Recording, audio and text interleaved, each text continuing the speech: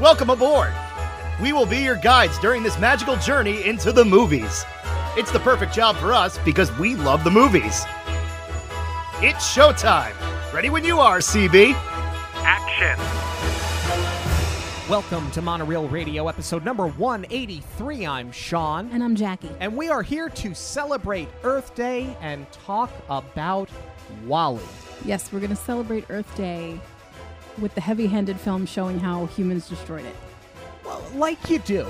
Admittedly, and perhaps because of the heavy subject matter, this is not a film that I have watched in a very long time. Agreed. We own the DVD. We do have it. We did see this in theaters, but I think I might have only watched the DVD like once or twice since getting it. Yeah, we actually did the premiere for this film when we were still working in commercial radio. So we got to see an advanced screening because a lot of people were making such a big deal about the movie because as I remember it, you kind of knew that it was heavy subject matter, but Disney hadn't given a lot away. So there was so much mystery surrounding this. Right. I was going to say, do you remember that? Because our coworkers, you know, we would get the premiere to these things and we'd get tickets and usually you'd get a fair amount of people that would come out. But I remember everybody in the building was out for this film. And I remember walking out of that theater and our collective mind was blown. Our collective minds were blown. And at the same time, opinions were varying. Yes. Right? But I am so interested in discussing those reactions and seeing if the movie is held up or if it was just ahead of its time. That, on top of many things, is what we are here to discuss today. This episode is sponsored by the Hidden Mickey Supply Co. Products include Disney and Pixar-inspired 3D straw charms, ornaments, and personalized photo nightlights. Listeners of Monorail Radio can get a 10% discount with the code Monorail10 at checkout. Visit Hidden Mickey Supply Co. on Instagram and Etsy and stay up to date with all of the new releases. It is the 29th century, and the planet Earth is in a polluted, uninhabitable, post-apocalyptic state. Humans were evacuated 700 years prior by the By and Large Corporation, and a team of trash-compacting robots were sent to clean up the mess, which was initially slated as a 5-year project. Only one robot remains and goes by the name of WALL-E, which is an acronym for Waste Allocation Load Lifter, Earth Class. While he continues to collect trash, he also starts to collect oddities while developing a personality, because he's been doing this now for 700 years.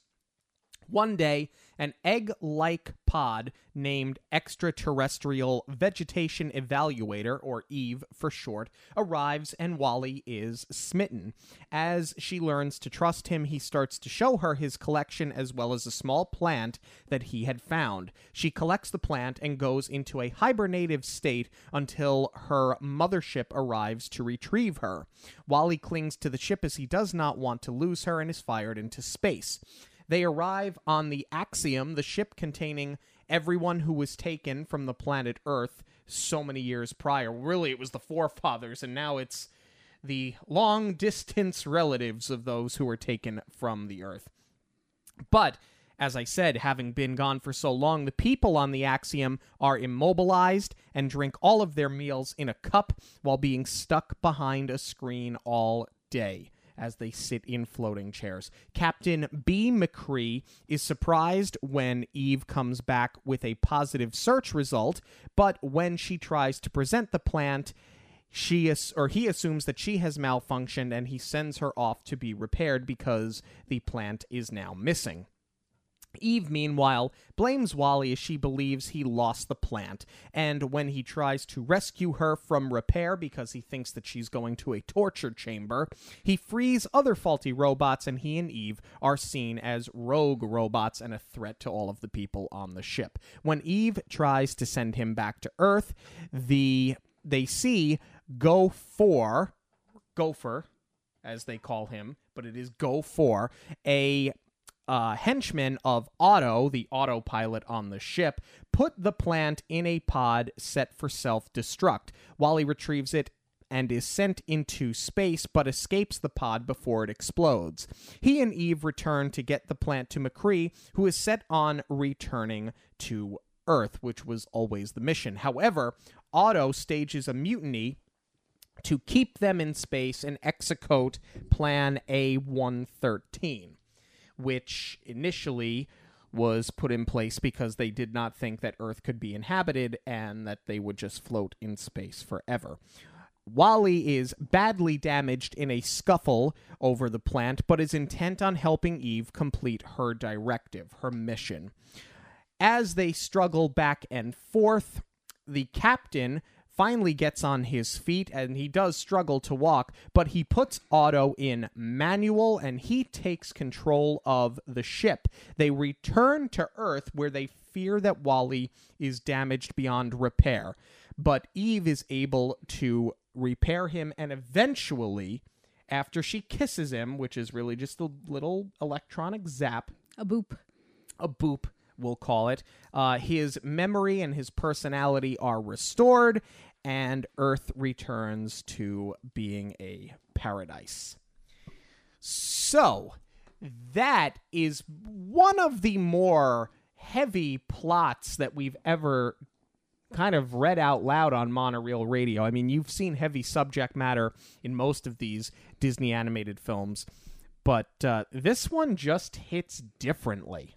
I was going to say, one of the heaviest without anybody actually dying. Right. Yeah. They didn't kill a parent. No. It's not like the beginning of Up. I mean, you could argue the human race is dying, and that's very, very sad. But I think this is a good jumping off point because I'm not sure if it's just me or people in general. I sort of remembered this film as humans destroyed Earth. We can no longer inhabit it. And now we're living in space, which is all true. But I totally forgot that was never the original plan. It was always a temporary Band-Aid, and the goal was to get back. So is that something that you remembered? I'm just curious if I didn't remember the whole thing all the way through. I remembered that they were supposed to come back, but what I had forgotten was that it was supposed to be such a short-term fix. I think that I vaguely remembered that the plan was to return to Earth, but I don't remember it being time-stamped with a 5-year window. I think that I just assumed that they would get back eventually. Whatever eventually meant, they would get back eventually. What I actually completely forgot, though, was how lighthearted the movie starts off for a post-apocalyptic world.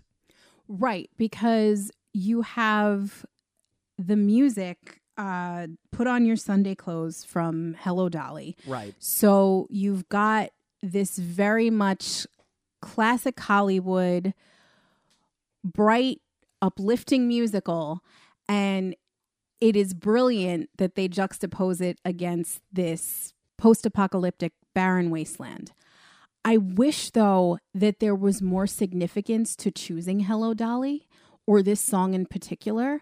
I mean, the part of it is about getting out of Yonkers, so sure, that fits the theme of, you know, Wally wanting to get out of this current situation and eventually going to space. But this was an idea that just came to the director. And he had played the character Barnaby in a school play. And this song, I think, was on his iPod or something. And he heard it. And he was like, wow, that would be so perfect for the beginning.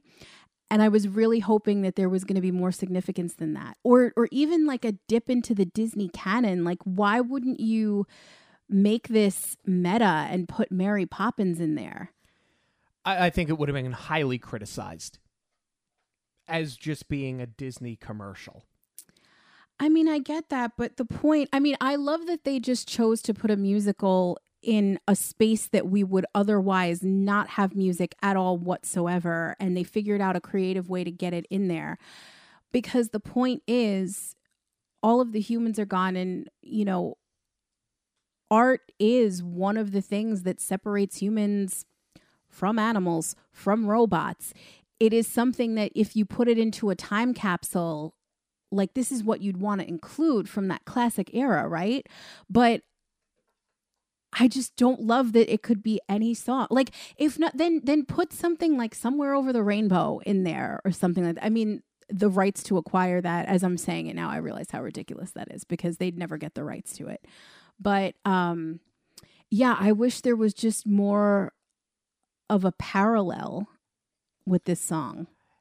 I mean, if the director had a personal connection with it, for me, that's good enough. I can live with the fact that this is just the VHS tape that Wally found, and it's the only thing that he can watch over and over and over again. I love that they plant that in the beginning. I love they plant that he's a collector and that he can Frankenstein himself, and that's how he's keeping himself going, because he's sort of like pilfering pieces off the other robots who are no longer working. I think the juxtaposition with the song is perfect, and I love that. I do love that they develop him so well from the beginning that I can kind of live without the film Hello Dolly having any real significance here, and that it's just something, because for something that seems insignificant, every time it comes up, it weaves in and out of the plot so perfectly. I mean, I guess you need that because of the love story, and that is what he wants. He just wants to hold someone's hand and fall in love. I'm not hating on Hello Dolly by any stretch of the imagination. That's not the question. But it's like, you know, if the human race was wiped out and aliens found a time capsule millions of years from now, is this the film that is going to represent us? I don't know. Unfortunately, if aliens found this planet a million years from now, they would just find the Kardashians. So if there's one thing that they could find, I would be perfectly happy if it were Hello Dolly, which, by the way, I've never even seen. But we're going to fix that. Yeah, slow down. I'm not rushing. I didn't even make you watch Easter Parade this year. Let me have one. Yeah, you can make the case for it's not, you know, it's not a Wizard of Oz. It's not a Mary Poppins. It's not a West Side Story. I'm not talking about the Disney remake. I'm talking about the original West Side Story. Singing in the Rain.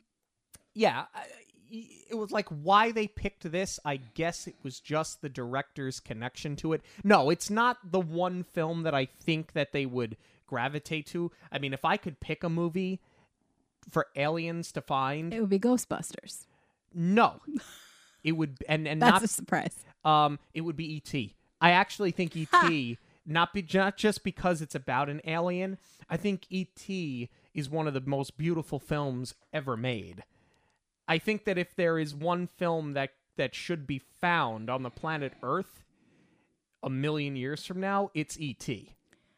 I'll give you that one. Coming up on its 40th anniversary, by the way, believe it or not.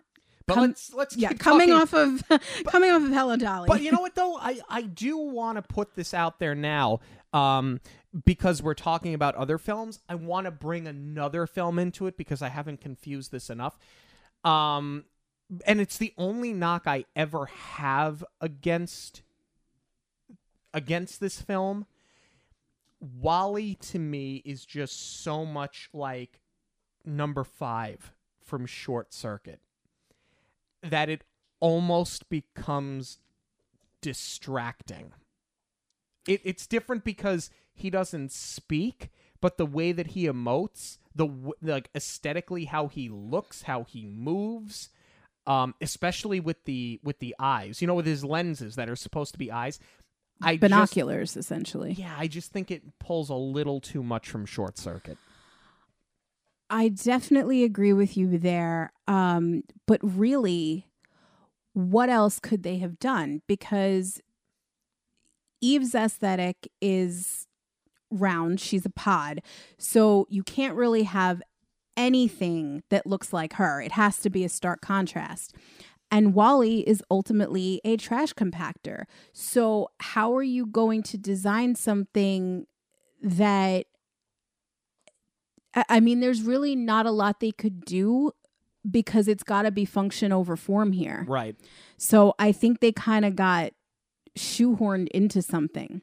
I do want to circle back to something that you said, as far as Wally being a collector and it fleshing out the character. It's such great development so early on, because it not only shows that he has a personality, and this is before we even know how much time has really passed, that he has been doing this for 700 years. So naturally, he is taking sort of an affection to these objects that have been discarded. And, you know, he's differentiating now what's garbage and what he wants to hang on to. And he's sort of building a time capsule of his own. But I thought that that was so brilliant to give the audience something to connect to on that level, because he's got all of these items like a Rubik's Cube, like the VHS tape. I love that they went 80s with it too, by the way. I wish they had leaned into that a little bit more, though, because you do have like the Toy Story plants, like you see Ham and Rex as Easter eggs in his collection. But I wish that they had given us even more pop culture kind of items in his house. Yeah. They may, I mean, I don't think they needed to do too much more. They could have, but then you're getting into, like you said, having to pay for the licensing. And you can't just keep using Disney characters over and over again, or Pixar, try as they might. The other thing that they do really well here is not just flesh out the character, but they do set the table for what is happening, because albeit you don't know that 700 years has gone by, but I love how we get the Axiom ad that is just continuing to play, so that we are brought up to speed fairly quickly as to where everybody is going and why it's just the robots that are left. I think the pacing from the jump is very good. That was the exact word that I was going to use, is the pacing here, because first of all, it is scary high how tall these buildings are and how much garbage is piled up. These garbage piles are taller than skyscrapers. That is alarming, because that could happen. But just when this starts to feel like Ready Player One, as far as pulling from things that look familiar, like to your point with Short Circuit, they drop that BNL advertisement just in the nick of time, so that it does differentiate between, you know, being sucked into this virtual world versus this was supposed to be a temporary fix. And it's not that humans are gone. It's that, well, we don't know that they are trying to come back yet. But I think that that was really smart that they introduced this idea, because you are getting so sucked into Wally's day-to-day routine. And, you know, when we meet him, he finishes the one skyscraper, and then the next day he sets out for work and he starts another one. And the time lapse is amazing. Like, to see these piles shrinking, but now the building going up. And I think it's worth noting too, just how weirdly beautiful these scenes are. Even though it's very sad to see what happens to Earth, and it's disheartening to see this garbage, the color palettes that they chose, and to be able to make like those muddy browns look so nice, because they also pulled in like these gold tones too with the way that the sun sets. It's just so well done. I think that's a big compliment to the way that the film is lit. Because, and I'm glad that you bring that up, because in the next scene, you have the next Hello Dolly scene where Wally is back. He's spent his day working. He turns on Hello Dolly, and it's when he starts to see the romantic scene, and the way that they shine the light on the lenses on his eyes, they almost make them glassy, and it's almost dog-like. He has like this puppy dog stare to him, which I think for a robot, for something that really doesn't emote, for an inanimate object, for all intents and purposes, that you could put that much behind the eyes, you know, because the eyes are the window to the soul. It's amazing that something without a soul can have such a soul. Yeah, the level of detail is just incredible. This film had 1,500 shots, which is a lot for a computer animated film. and the amount of work that had to go into each one. I mean, it's no wonder, right? Because there are not a lot of characters in this film. No. So you really have to be detailed with the setting and give your main character a space to live in, because you can't cut back and forth against another person. And really, I mean, we are going to break down the characters and the voice cast later, but I think it's worth noting WALL-E is probably one of the best characters in the Disney canon. I know that people, kids sort of gravitate to him because he's cute. I think that adults gravitate to him because of what he represents. But really, even though he's not necessarily one of my favorite characters, he's got to be top 5 best characters because of all the layers that they give him with hardly any dialogue. With no dialogue. All he says is Wally and Eve, and he bleeps and bloops, and, it's basically like R2-D2, right? Very similar. That's a really great comparison, though, because could you really watch a whole movie of R2-D2? No, you'd be bored to tears. No, but you could watch you can watch WALL-E. I mean, we just did. It's amazing how much character he has with absolutely no dialogue. And I think part of that is because they make him so relatable.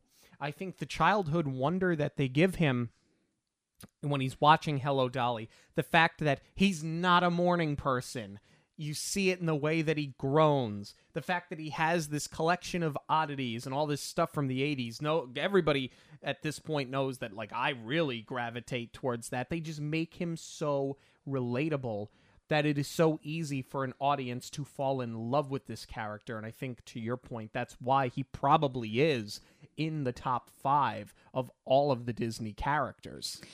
It is pretty amazing, too, how they gave him those qualities, like you said, of a childlike wonder, where they totally could have played this as a jaded, I'm over this, angry at the humans for destroying it, and now he's got to clean up the mess. That would have been kind of an interesting and comedic way to go, too, but you don't fall in love with a character like that. Well, Al Bundy. If you made him like the Al Bundy of trash compactors, it could have worked, but I'm not arguing with how they did it because I think they got it right. And I think that they got the introduction of Eve correct as well, because she comes down from this ship. Wally's never seen anything other than another Wally. And we don't know how long he's been without another Wally, without a companion.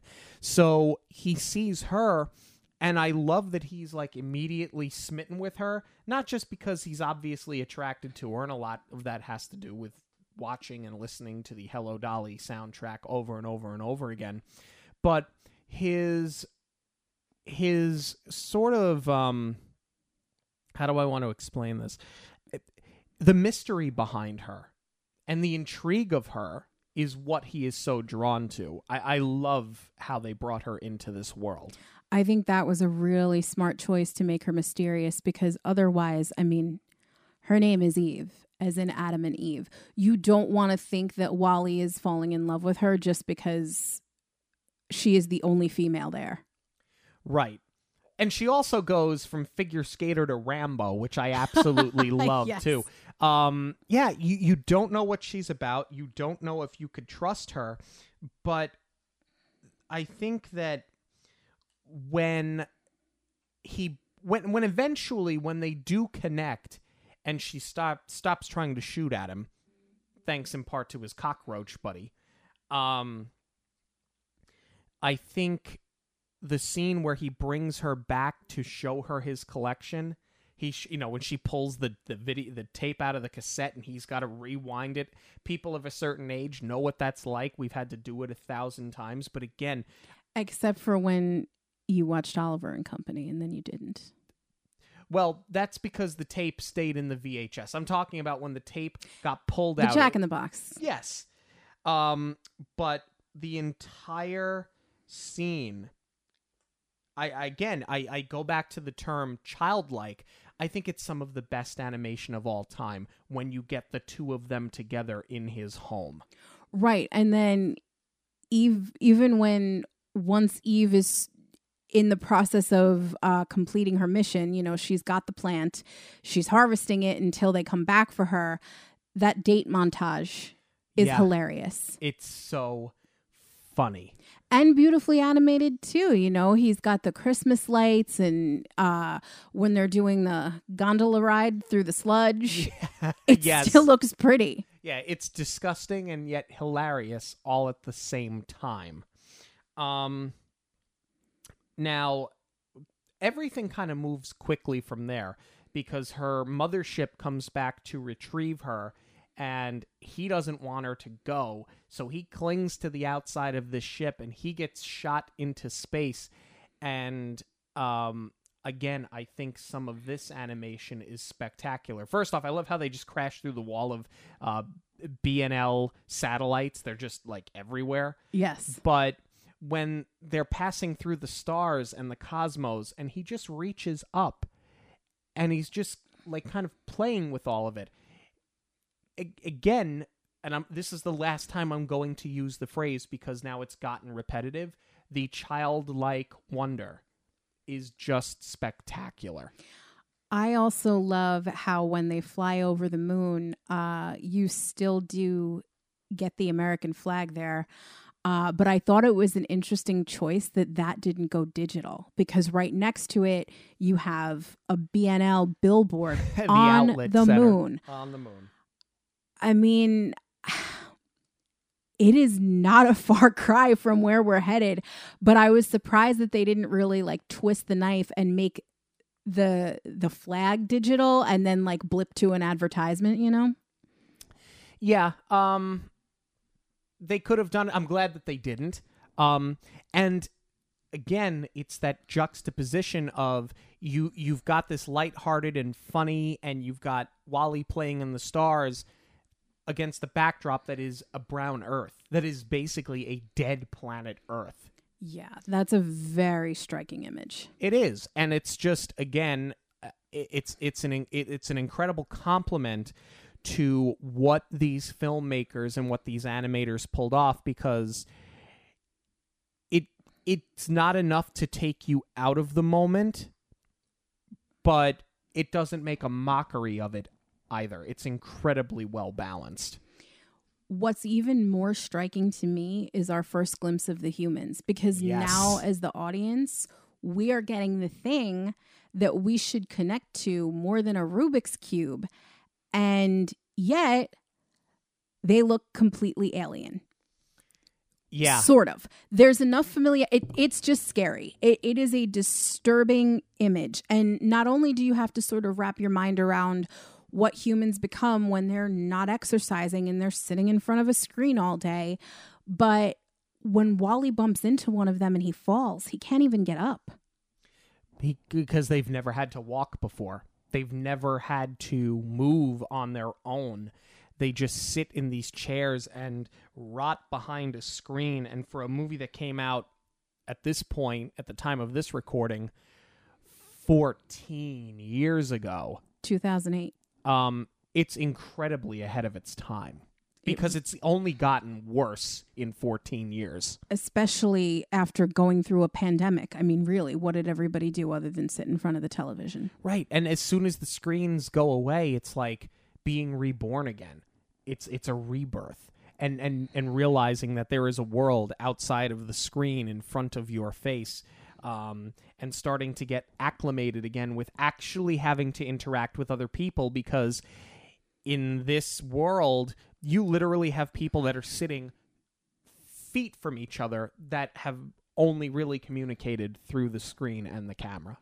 I also love what they're doing as far as setting up the idea that BNL is supposed to be their savior, and meanwhile, they are the ones responsible for destroying Earth. Because what we've seen is, you know, when WALL-E is cleaning up the rubble, it's all the gas stations are BNL, all of the stores. So you can tell that they are responsible for pillaging the environment. But they are also trying to make humans dependent on them, because now, you know, they've got the time and temperature sponsored by BNL. the children, God only knows how the children got there if people can't move around, but they're being fed before they're even old enough to be in school, really. These are toddlers being taught the BNL way of doing things, which is also a metaphor that was way ahead of its time. Yeah. I think just if you sum the movie up at all in one phrase, I think ahead of its time from top to bottom is probably the most accurate phrase for summing up the entire film. I mean, the fact that they're dealing with bone loss because they've never gotten out of these hover chairs. And, you know, that's something that people are not that they're necessarily dealing with bone loss, but the fact that people are sitting in chairs constantly behind screens. I mean, 700 years from now, if you don't buck the trend, it is going to be fairly accurate. I mean, let's just call it what it is. Even, as the movie portrays it with the bone density aside, if you just look at the captain, I think it's very subtle because I thought it was part of his character design that he had that cape, but that is actually the captain's shirt and it just no longer fits him. Yeah, it just kind of drapes over his shoulder, almost like an evil villain with his little cape. Right. But, all right, let's talk a little bit more here about what happens once Wally is on the ship, because he's only there because he wants to track down Eve. And can we talk about what happens when he finally does get to Eve and how the plant is missing? Now, none of us know why the plant is missing. Right. But you do see Captain McCree for the first time, and he's lazy. He's never really had to work. We don't know how he became the captain. Everything's just in autopilot. He overslept. He has to reset the day so that it's morning again, so he can make the morning announcement, and now you've got this plant that has gone missing, and Wally is sort of hiding in the background. We know Wally hasn't done anything to make this plant go away, but it's the first time that you get suspicious of BNL and what is really going on the Axiom. I also love that the plant is such a great plot device, but it's also the perfect thing to symbolize exactly what is going on. Correct. And then from there, let's talk about the scene where Wally sets all of the robots free. The uprising? The uprising and how they carry him out on their shoulders. I love the whole thing. Me too. Pacing of this film is absolutely brilliant because it is getting very, very serious at this point. You know, they are trying... Eve and Wally have been labeled as outlaws. They got a picture yes. of them that's being, flashed in front of everyone's eyes that they're, rogue robots, I think they're calling them. And Wally inadvertently gets a following and a little army that's going to back him now. Which comes into play later on in the film. So it wasn't just a waste of time, and it wasn't just something that was thrown in there for comedy's sake. They pay off on it later on. Right. Which, honestly, I had forgotten about that one, honestly. I mean, it is funny regardless, but you did need to set it up as far as why they just go along with him later. Yeah, and then, again, something's up with this plant when you see Gopher, disposing of it, and you just know that something else is about to happen. And I think that was an added layer. The mystery and the deceit was an added layer that I did not see coming, and again, had forgotten about until we watched this film again. Now, Wally goes into this escape pod to retrieve the plant, which was where Eve wanted him to go anyway, because the whole time she just wants to send him back to Earth because, A, she knows he doesn't belong on the Axiom, B, she thinks he's kind of a nuisance at this point, and he gets shot out, and he tries to turn off the self-destruct, and he can't, and the vehicle explodes, but he's able to escape with the plant, and he's got the fire extinguisher, which he's using as like a jetpack, and you get this really beautifully animated scene where Eve and Wally are flying through space. Again, some of the best animation. I would go so far as to say some of the best animation in the history of animation. I agree. It's such a stunning sequence, and I like what it does for Eve's character too, because as you said, at this point, she kind of thinks that he's a nuisance and she's still focused on her directive. So you don't really know what side she is on until we have this clear-cut answer that she too has feelings for Wally. Because there is also a lot going on when he is trying to destroy the self-destruct button. And I didn't realize this at first either. Eve was setting up that pod to send him back. Well, part of it was to save him. Part of it was because she thought he was a nuisance, but the other part was to save him because they all thought that he had the plant. And then Gopher realizes the pod is ready to go, so he throws the plant in there. That's how Wally ends up with it, and he saves it from this explosion. So it's such a great sequence as far as cause and effect after she thinks that she almost lost Wally. But it's so beautiful. And it's almost like they gave Wally as a film a musical number in its own right. Right, because it's basically just a dance scene in outer space. Right. And all the while, McCree is starting to learn what life was like on Earth, which is sort of an interesting twist, too, because he didn't know. He never knew what life was like on Earth, not just because 700 years have gone by, but he knows as the captain, if they ever find a plant, they're going back. Yet he never thought to look into what life was like or what life would be like. And the more he digs, the more he unearths, the more excited he gets over the prospect of going back to Earth. And the more aggravated you can see that Otto is getting, because Otto is just trying every which way to block him. I thought it was so interesting that even as the captain of the ship, he had no idea what Earth had been like at all.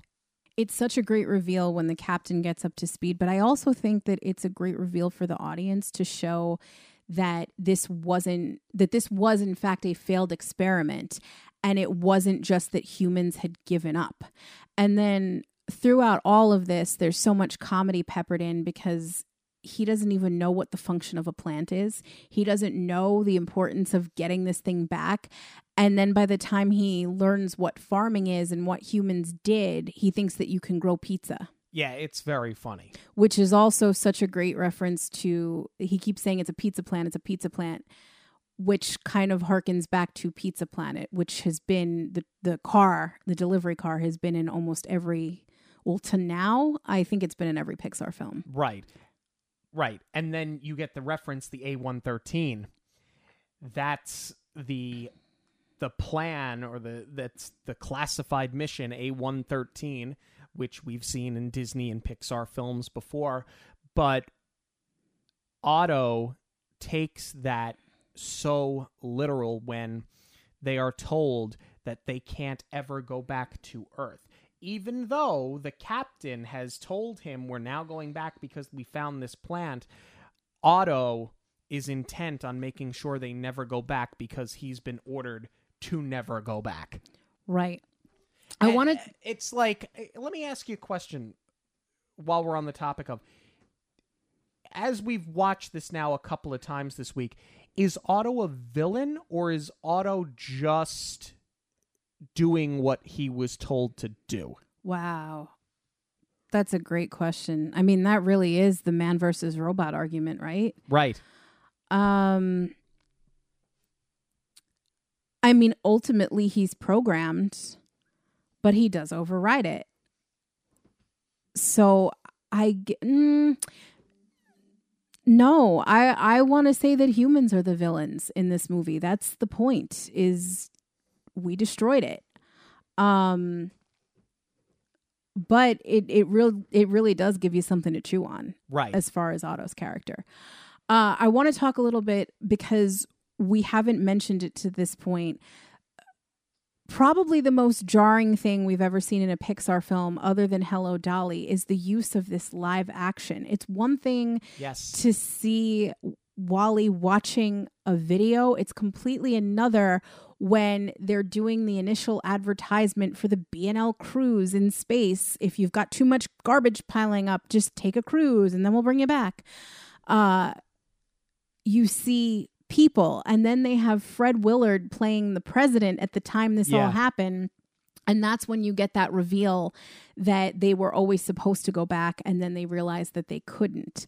I think it's perfect. It was a risky move, especially because Pixar was always supposed to be sort of its own universe, and they've never really connected it to the audience in that kind of way, but I love that they peppered in the live action here. Yeah, I thought that it made sense. There aren't many instances where you can make it work in a Pixar film, or in any animated film, really. But in this case, I think it really worked. Let's talk about when Otto does take control and when he won't let McCree override him, and everything that happens to WALL-E, because WALL-E at this point, he knows that the bigger picture is get them back to Earth and get Eve to complete her mission, her directive. He's doing everything in his power to do so, to the point where he is almost completely destroyed. It's a harsh visual, and at the same time, it's an incredible moment for the character. It really is. And now they've also managed to incorporate all of the people that have been on the ship, because they do start to take action themselves. WALL-E had turned off a couple of their screens, and now that those humans have been enlightened, they start to rally everyone. Right, because for the first time in their lives, they're thinking for themselves. Right. McCree included. Which is kind of surprising that they gave them the ability to do that so quickly. I thought, as soon as the screen was removed, you'd be kind of lost, which I feel like is very true to life. Yeah, I think the end of this movie moves really fast. I don't want to say it's rushed, because I don't think you needed to drag it out. Right. But they get from this point to the end of the movie, they get there really fast. Which I think, as far as the pacing goes, a little bit faster and a little bit more action works, because, Otto has tipped the cruise. Yeah. And now that the humans are, I hesitate to use the phrase woke, but they are awake. They are thinking on their own. And they don't really know what's going on, but they know how important the plant is, which is sort of funny, too, because the captain didn't know what a plant was. So how did they? But all they know is that WALL-E and Eve need it. And even though everything is tipped over, they really can't move. They're all just piled up on one side of the ship. They make sure that plant gets back up to the main tower. Yeah, so McCree switches Otto into manual. He takes control of the ship. He rights the ship, so now people aren't just falling over to one side. And you get the scene where they do get back to Earth. They move very quickly, and WALL-E has to be put back together by Eve. And when she puts him back together, he has gone back into like the factory reset mode. And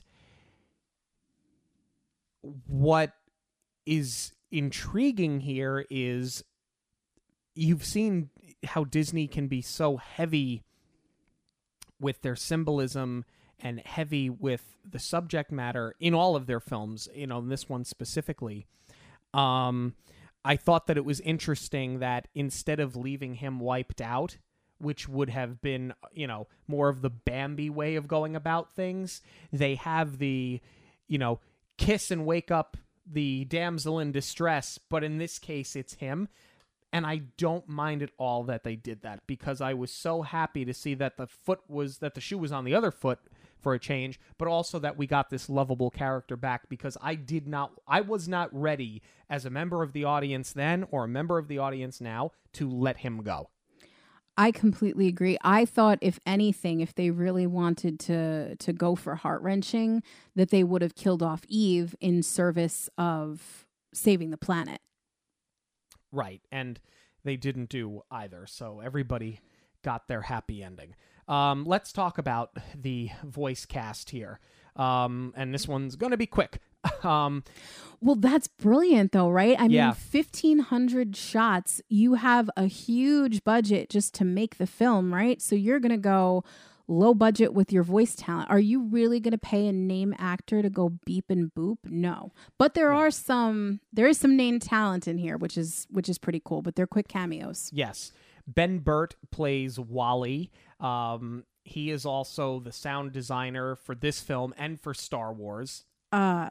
Hats off, not just on the Star Wars thing, but, you know, we've been kind of remiss not to mention that in a film that has such little dialogue, you have to get the sound, right? Because that's going to carry the rest of it. It has to be almost a character in and of itself. And I think that, you know, the sound is always something that you take for granted, because when it's done correctly, you don't notice it. You're not supposed to.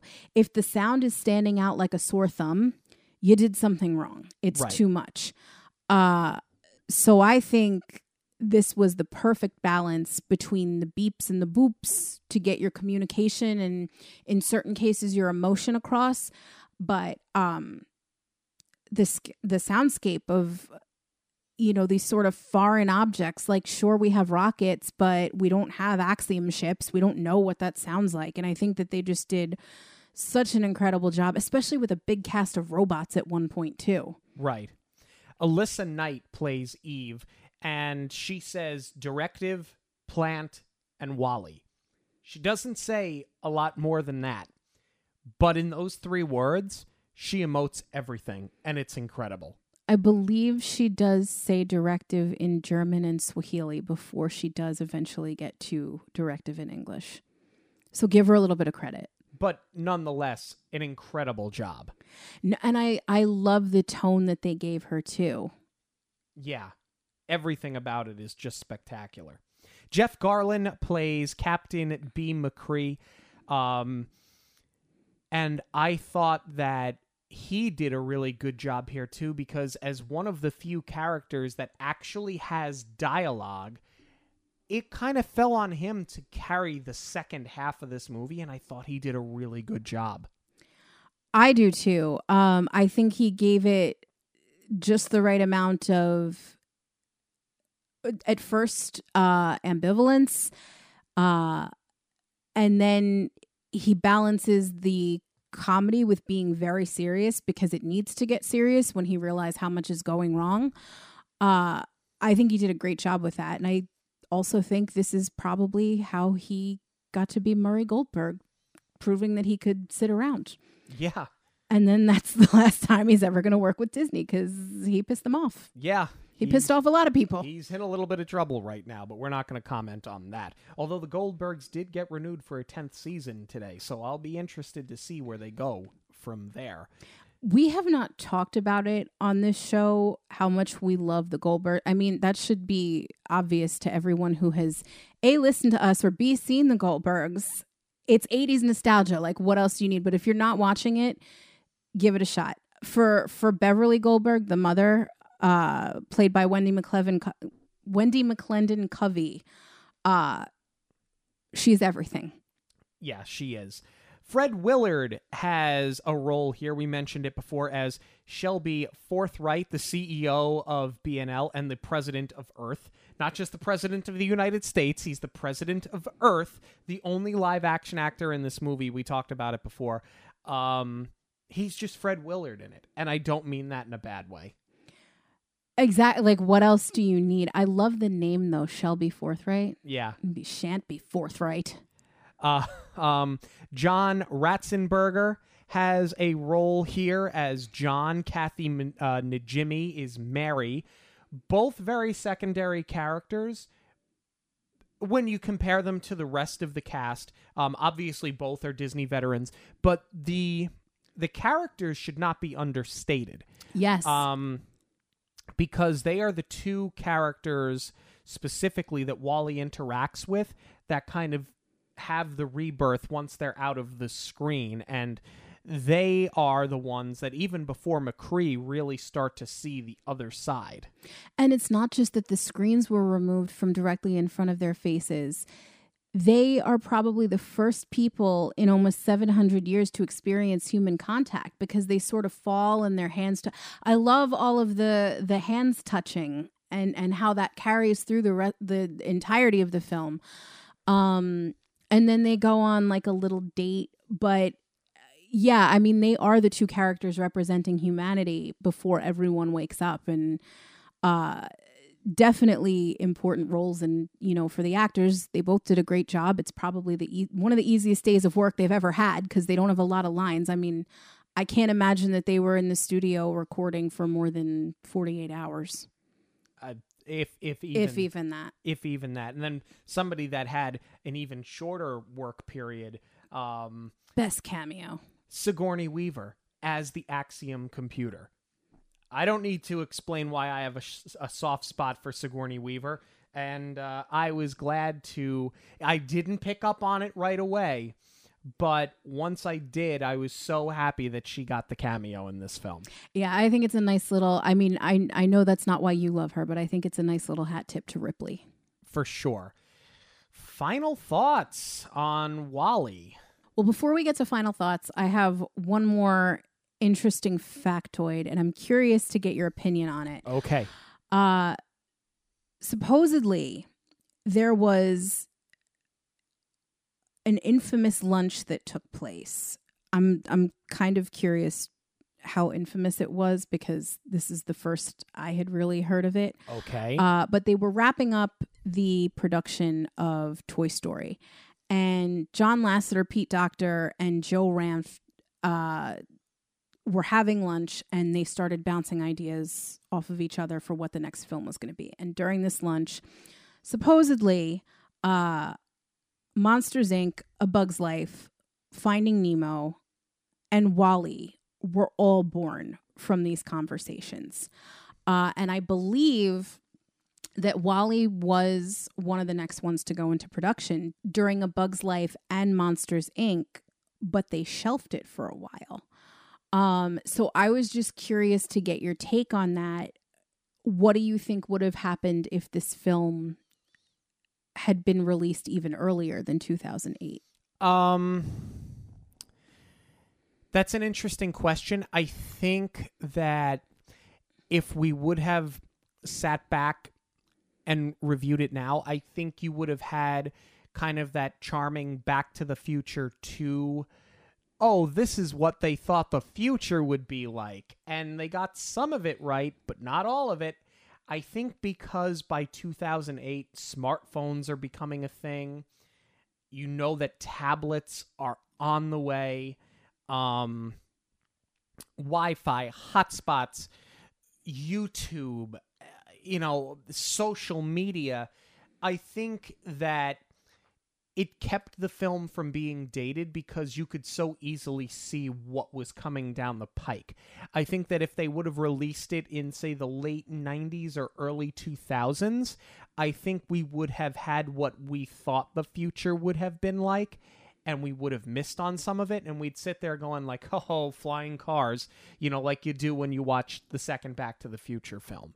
So I think for that, at least, I think it was well worth the wait. I think it's better that they waited until 2008. I would agree with that, but I think, and this does sort of play into my final synopsis, we said it numerous times during this review, this film was ahead of its time. I think you're right. I think it could have possibly been too early had they done it prior to 2008, but I think regardless, it absolutely holds up. The mirror that it is holding up to our society, it certainly still rings true now if not more so. I think it's a hugely important message,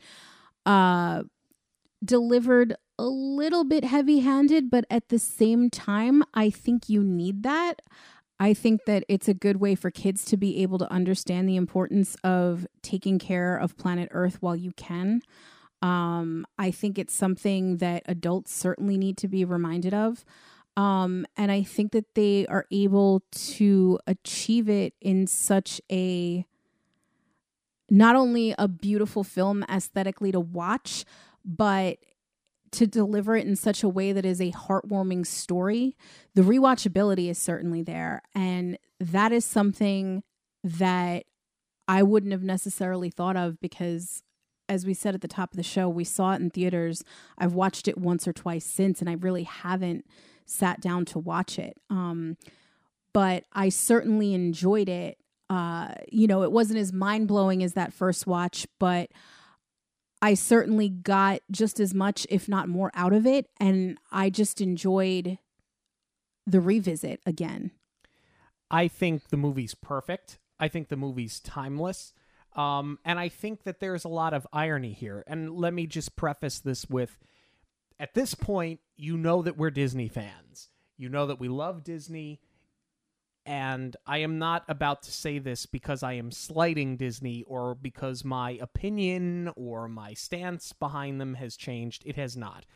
But I find it so ironic that Disney puts out a film where you have a global conglomerate that has sort of taken over when Disney, for a period of the last decade, just kind of bought everything, and you kind of started to have a stigma associated with them in the industry because they just started buying up everything, whether it was Lucasfilm, Marvel, Fox.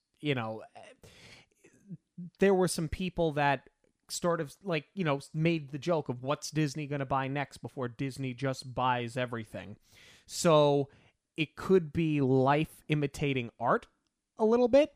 I also find it very interesting that a company that was built around a visionary, not just in film, but also in the parks, that wanted to create fully immersive experiences where adults and children could escape the realities of the world, now have to be buried in their phones, the exact opposite of escape from reality, and be buried behind a screen to enjoy a fully immersive experience that you're not actually experiencing because you have to have Genie Plus for $14 a day. I think that it's really interesting that that company put out this film. It's a shame your mic is on a stand because you should just drop it. But we're interested in knowing what you have to say about WALL-E. You can let us know on Twitter, Instagram, and Facebook at Monorail Radio. You can also email us monorailradio@gmail.com. News of the week is coming up, but first, a quick break. If you're thinking of taking a Disney trip this year, whether it's Walt Disney World in Florida, Disneyland in California, a Disney cruise, or Aulani in Hawaii, get in touch with me for a free quote. I would love to help you plan a trip for you and your family. Or even if you've already booked, reach out. I want to help get you the best deal possible. You can contact me on any of the Monorail Radio social media outlets or shoot me an email at j.zolezzi, that's Zolezzi, at magicalvacationplanner.com. News this week is brought to you by Karma and Kismet Design. If you are looking for media kits, graphic design, if you are looking for save the dates for an event, or perhaps stationery or home decor that has that little bit of Disney touch, Kelly has you covered. Plus, listeners of the show get a 10% discount with the code Monorail10 at checkout to see everything that she has to offer, and it's all incredible. It is online at karmaandkismetdesigns.com. That's Karma, the letter N, kismetdesigns.com. We have a couple of pieces of news this week, starting with the Thor Love and Thunder trailer drop. This seemingly came out of nowhere. We know that the movie's coming up, but there was no countdown. There was no leak that we were getting the trailer. It just sort of dropped. What are your initial reactions to this trailer? Well, a couple of things. It's so interesting that they've been doing that lately. because Disney has the penchant for announcing things and then we don't see them for 3 years, not just in the parks, but with films too. They announced this such a long time ago and here we are. And then, you almost forget about it and it's like, shouldn't we have a trailer now? They did, even though it wasn't a Marvel movie per se, it was a joint effort. The same thing with Spider-Man. We didn't get a trailer until like a month before the movie, but like that film needed promotion. Come on. Yeah.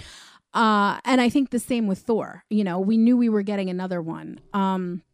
Before I give my thoughts on the trailer, I also want to talk about the movie poster, where first of all, we are stripped down of these floating heads and cramming every single person in the film onto the poster. It doesn't even look like Bohemian Rhapsody, the music video with the floating heads. It just looks like a lot going on and that everybody needed their little shout out on the poster and it's just crammed in and it gives us nothing of story anymore. The poster is supposed to be artwork and give us like a hint of what's going on. And that hasn't happened in years. So finally, but we've got Thor standing on top of a mountain. He's holding, I don't think it's Mjolnir. I think it's the name escapes me right now. The big guy, the big axe. Yeah. And Worldbreaker? Stormbreaker. There it is. Thank you. I'm going to get ridiculed for that. But anyway, Stormbreaker, and the lightning is striking it, and it just looks straight up like 80s album cover art. And I hope and pray that they lean into this in all the merch. I want t-shirts. I want it to look like a Thor Love and Thunder World Tour shirt. Yeah. I want it all. Anyway, the trailer.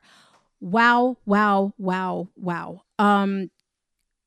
Straight up great choice of music. I love what they've given us as far as what the story is going to be. I like that they have not they didn't withhold that the Guardians are in it.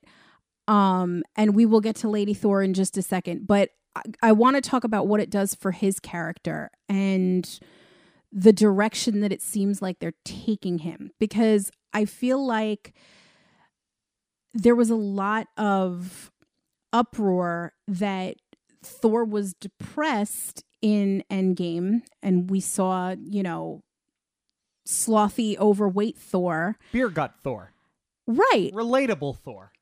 But he was the butt of a joke. And as great as it was for comedic relief, a lot of people were sort of upset that it took away from what he was struggling with as far as his mental health goes. And,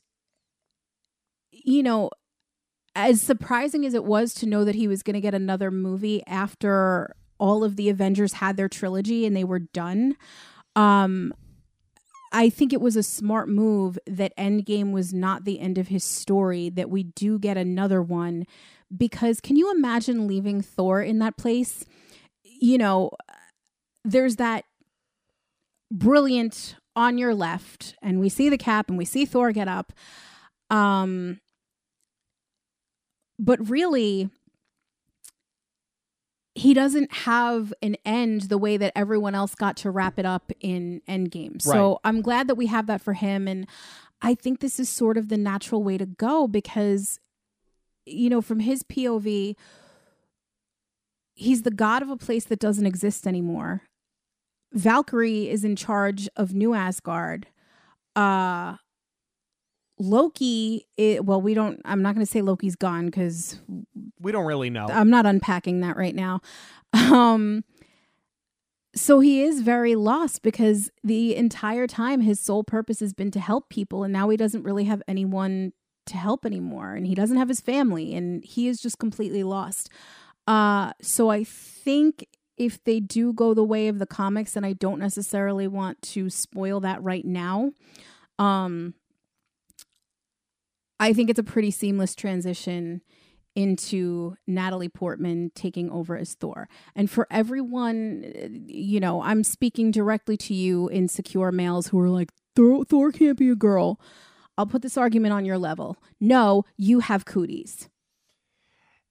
I mean, she becomes Thor in a comic book like a while ago. So, and they're outselling quite a bit. So It's just funny, like, when they want things to remain canon and when they don't. And that's the most I'm going to respond on that. Upon first viewing of the trailer, I have to admit that I kind of rolled my eyes because my gut reaction was everything doesn't need to be Guardians because Guardians is Guardians. Not everything needs a classic rock soundtrack. Not everything needs to be tongue-in-cheek because I feel like Marvel started really leaning into the comedy and the 80s rock once Guardians was a hit. But Guardians was a hit because it was so unique and it was so different. Right. But with that being said, Thor is so theatrical. And when you go back and watch the first Thor movie, he is such a cheeseball. And Stark later makes fun of it in the first Avengers movie when he calls it Shakespeare in the Park. Then by the time you get to Ragnarok, they make the comedic turn and then they kind of pile on it in Endgame. So by the time I watched the trailer the second time, I said, you know what? I love it. I love where they're going with it. It makes sense for the character. I think if the Guardians weren't in it, it may be a little bit of a stretch and it might be a little too much of the same. And it might be you're trying to squeeze blood from a stone that doesn't exist because, as I said before, this is Guardians. But I'm excited for it. I'm excited for this next phase of Marvel. And I think Natalie Portman's going to do a great job. I was surprised that we got her as Lady Thor in the trailer. I thought maybe that scene might have been something that they held for a reveal when you see it in theaters for the first time. But I don't mind that they gave it away because we knew that this was coming anyway. So yeah, I'm excited. I'm excited for it now.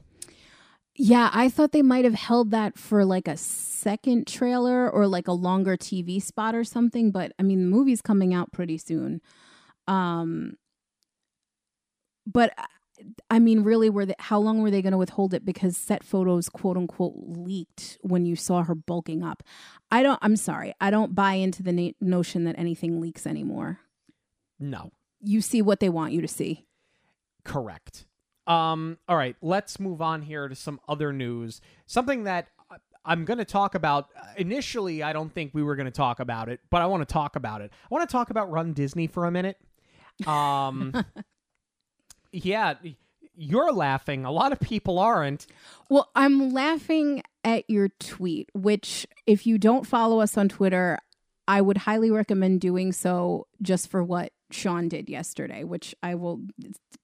We're just going to talk about what happened, and then I will talk about your tweet. Yeah, if you do the Run Disney races, you know that on sales can be stressful. They're not a lot of fun because they just sell out so quickly now. It's almost worse than buying concert tickets. It is worse than buying concert tickets. The Run Disney races sell out faster than any concert I've bought tickets to in the last 10 years. And that's partly because for all the stupid things that Ticketmaster does, they have a functioning queue system that actually works and kind of makes it fair. It's pretty incredible that Walt Disney bought all of the property for Walt Disney World in the 1960s. This property was masterfully planned and is completely immersive. And this was a project that started 50 years ago. And in the year 2022, we broke a website to go run at this fully immersive, special place. We were supposed to go on sale at 10. We didn't. The website crashed because it's marathon weekend. You had people trying to sign up for Dopey. And long story made short, once you got on the queue, you couldn't get off the queue because you'd lose your spot online. I stayed in the queue. A lot of my friends stayed in the queue. That's why I was able to get 2 of the races, but a lot of people couldn't stay in because they had to go to a doctor or they had to go to work. They had to go pick up their kids. They had an appointment because the race didn't go on sale until 12:30 in the afternoon. But by the time you wait through your spot on the queue, it's almost 1 o'clock before you're buying your tickets. I'm starting to think that with Run Disney, they want you to join this Run Disney club. They want to clobber you over the head for an exorbitant amount of money so that you are guaranteed an admission into any race that you want. It's a very Chapek thing to do. But I'm starting to think that you're just overloading. Clearly, for whatever reason, for all the good things that you do, your IT stinks. It stinks historically. I don't know why they can't get this figured out, but I'm at a point where I'm starting to think that for Marathon Weekend, really for all of the weekends, but specifically we'll use Marathon Weekend because that's the one that just went on sale. I think Monday you just sell Dopey and Goofy. I think you give it like a 2-hour window, like a pre-sale, like you do for a concert, and say from noon to from 10 a.m. to noon. Here's the website. You got to sign up online to have a password emailed to you. You get 2 hours. Then I think on Wednesday, on Tuesday, you get the full and the half a la carte. And then I think by Thursday, you get the 5K, the 10K, the virtual, and whatever is left from Dopey, Goofy, full, and half. I think you need to spread it out. I think you need people to sign up to get passwords, not in a lottery system. I think you sign up, you automatically get the password. But I think that you have to start spreading this out because there were people that I know that didn't get into the 5K because they had to wait on a virtual queue for over an hour because they got stuck behind people that were signing up for Dopey or signing up for Goofy. If you would have had them on sale on different days, by the time all of those people that were trying to get those other races, by the time they all filtered through, you would have narrowed down the target audience. You would have narrowed down the queue to the people that were just trying to get into the 5K. Perhaps they wouldn't have been shut out. I know that there were a lot of people that were disappointed. I understand why they were disappointed. I was annoyed that I had to sit there. I ended up sitting with my computer open for nearly 4 hours to sign up for these two races. It's getting a little ridiculous. They have to figure something out. They just have to figure something out. Yeah, I mean, I think with that volume of people hitting a website at one time, I mean, you see it when concerts go on sale. I mean, I think a little bit of clunkiness is to be expected. But to your point, how has a company as big as Disney not figured out the high volume? Because it's not just with Run Disney. It's with the app and the park crashing and dining reservations. It's just everything. It's ridiculous. And for a company that's going to insist we be buried in these phones, they really got to figure something else out. I do agree with you, though. I think it is similar to how they are trying to force Genie Plus in the Lightning Lane. I think that they are trying to force you to join this club, and that is not how it should be. Comic-Con we've seen it grow so much over the years. And I'm not talking about San Diego. I'm talking about New York. It used to be like 10 years ago when we first started dating, like you could just go and it was still very much like an underground thing. And now you can't get in. However, they make it fair where if you have gone in the past, you get first dibs at buying tickets. And that is what you should do for Run Disney. 100%. Like, I'm sorry, but influencers who just want to go and run through the parks in the dark and take their pictures and everything shouldn't get priority over people who are athletes and want to run and do this on the regular. Because the other thing, that becomes a hazard to people who are trying to run. And I don't think that Disney is a place that you should necessarily be trying to PR, but people do use those races as a qualifier for something else. And sometimes like you're missing out now if you don't finish in enough time because somebody needed to take their picture with Mickey. Like they just have to figure out a way to strip this down a little bit more and make it what it used to be a couple of years ago, where it was kind of a niche thing and people who wanted to run could just run. Well, this is that YOLO, FOMO, whatever stupid acronym that social media and stupid Instagram have created.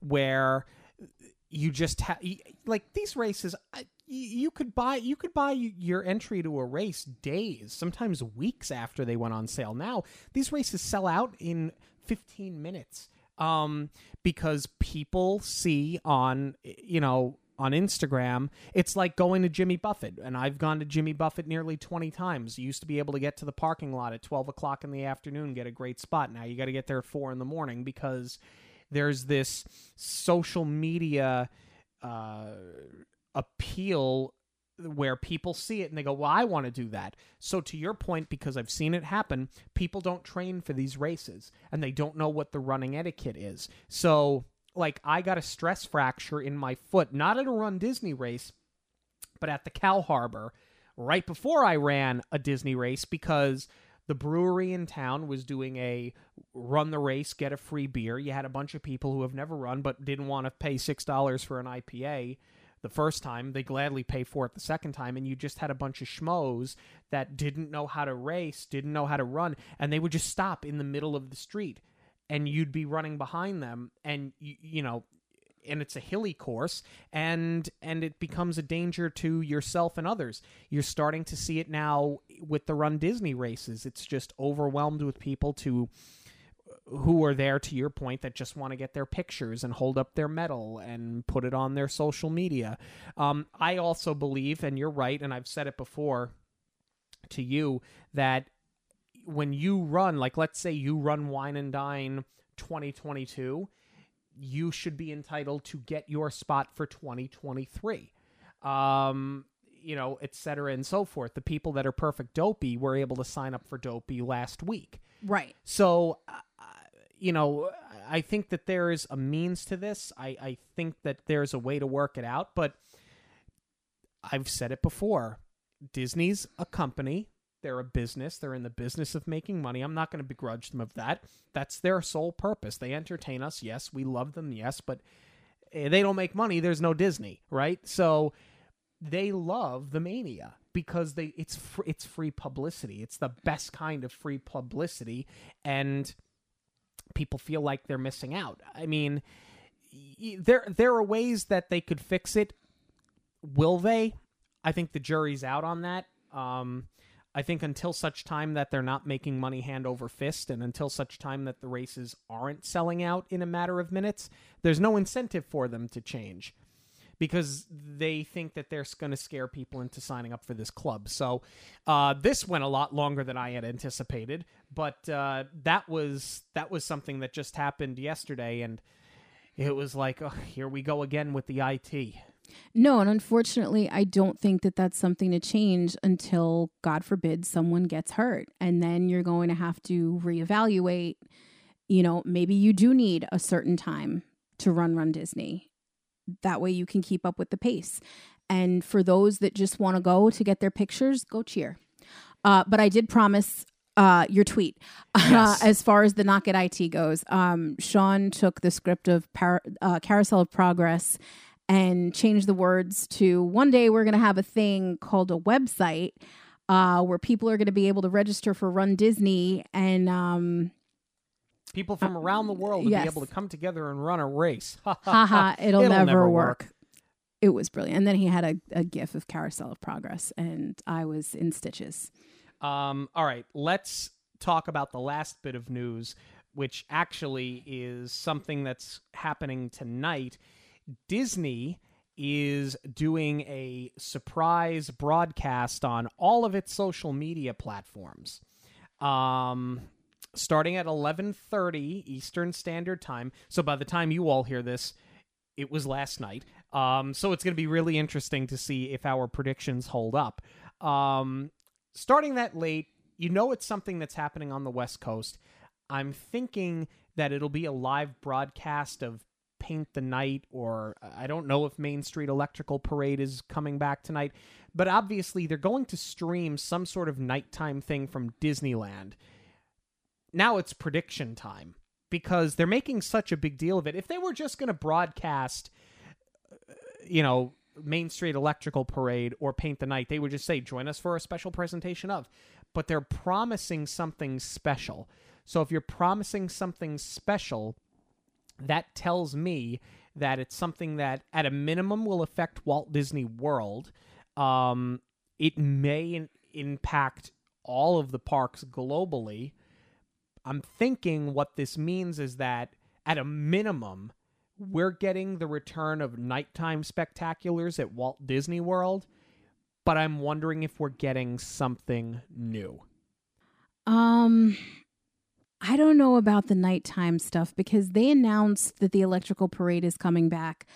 And I learned that I should not throw popcorn buckets at glass houses because I would just push anybody out of the way to get one of those Pete's Dragon ones. If you can't tell me the name of a Gogan, you can't have one of those. But anyway, I don't think it's that because the big drop for that I feel like happened on TikTok. And they've been promoting it. I'm wondering if it could be something on the Avengers campus with Doctor Strange because that film is coming out. I also have not ruled out something for Disney Paris 30 because with the time difference, it will be sunrise over there. And I'm wondering if that's why we're getting it so late here on the East Coast. It could be because you can announce it from California, stream a nighttime spectacular in California, and it would affect, obviously, the people that are in Paris. They'd have something to wake up to. I'm going to go out on a big limb. I'm going to give my prediction. So you're predicting it's something Avengers Campus related and perhaps something that will work in conjunction with the Disneyland Paris 30, if that's your prediction. It could be Avengers Campus in Paris, for all we know, because that was announced. Oh, and completely unrelated, Salt and Straw opened in Disney Springs today. Sorry, I'm flying off the cuff with this news here. This is big news. We had them in Venice, California, and it's absolutely amazing. They blend like real food and flavors like balsamic into ice cream, and it all works. Okay, go ahead. You feel good now? I'm going to make that has nothing to do... Well, for me, it has nothing to do with 420. I think it has everything to do with opening on 420 otherwise. I'm going to drop my prediction here. A lot of people are speculating that they're going to announce the return of Fantasmic. They might. It's exciting to hear that it's coming back, but you kind of know that it's coming back. I feel like you'd need to be dropping something major. It's got to be bigger, yeah.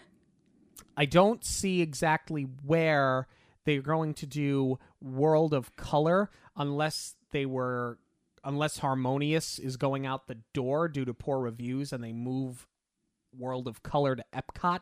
Though I don't think that's what's going to happen. So I'm going to go out on a limb. I know that like 100 times that I make this prediction, 99 times it's wrong. But you got to just figure that one of those times it's going to be right. And because I think Disney at this point is trying to win back some good faith with people, Main Street Electrical Parade went to Disneyland. I'm going to predict, and I know out of my mouth it's wrong, but that's why you go out on a limb with a prediction. You will see the rebirth of SpectroMagic at the Magic Kingdom. Ooh, shoot for the moon. Yeah, I mean, if we're going to, you may as well aim high, right? And if I'm wrong, who cares? I'm wrong more times than I'm right. But that's going to be my prediction. But we want to know what you have to say about all of the news that we talked about. Are you into a Run Disney race? Did you get shut out? How stupid was my prediction? You can let us know on Twitter, Instagram, and Facebook at Monorail Radio. You can also email us, monorailradio@gmail.com. Thank you all so much for joining us this and every week on Monorail Radio. Don't forget to like, subscribe, and rate us on Verbal or your podcast platform of choice. I just mentioned all of that social media. We are on TikTok as well at Monorail Radio. We love getting your emails. Monorailradio@gmail.com is the address. And for links to everything related to the show, it is always online at monorailradio.com. For Jackie, I'm Sean. Have a magical week, everyone. On behalf of Monorail Radio, we'd like to thank you for joining us. We'll see you at the movies, the stuff dreams are made of.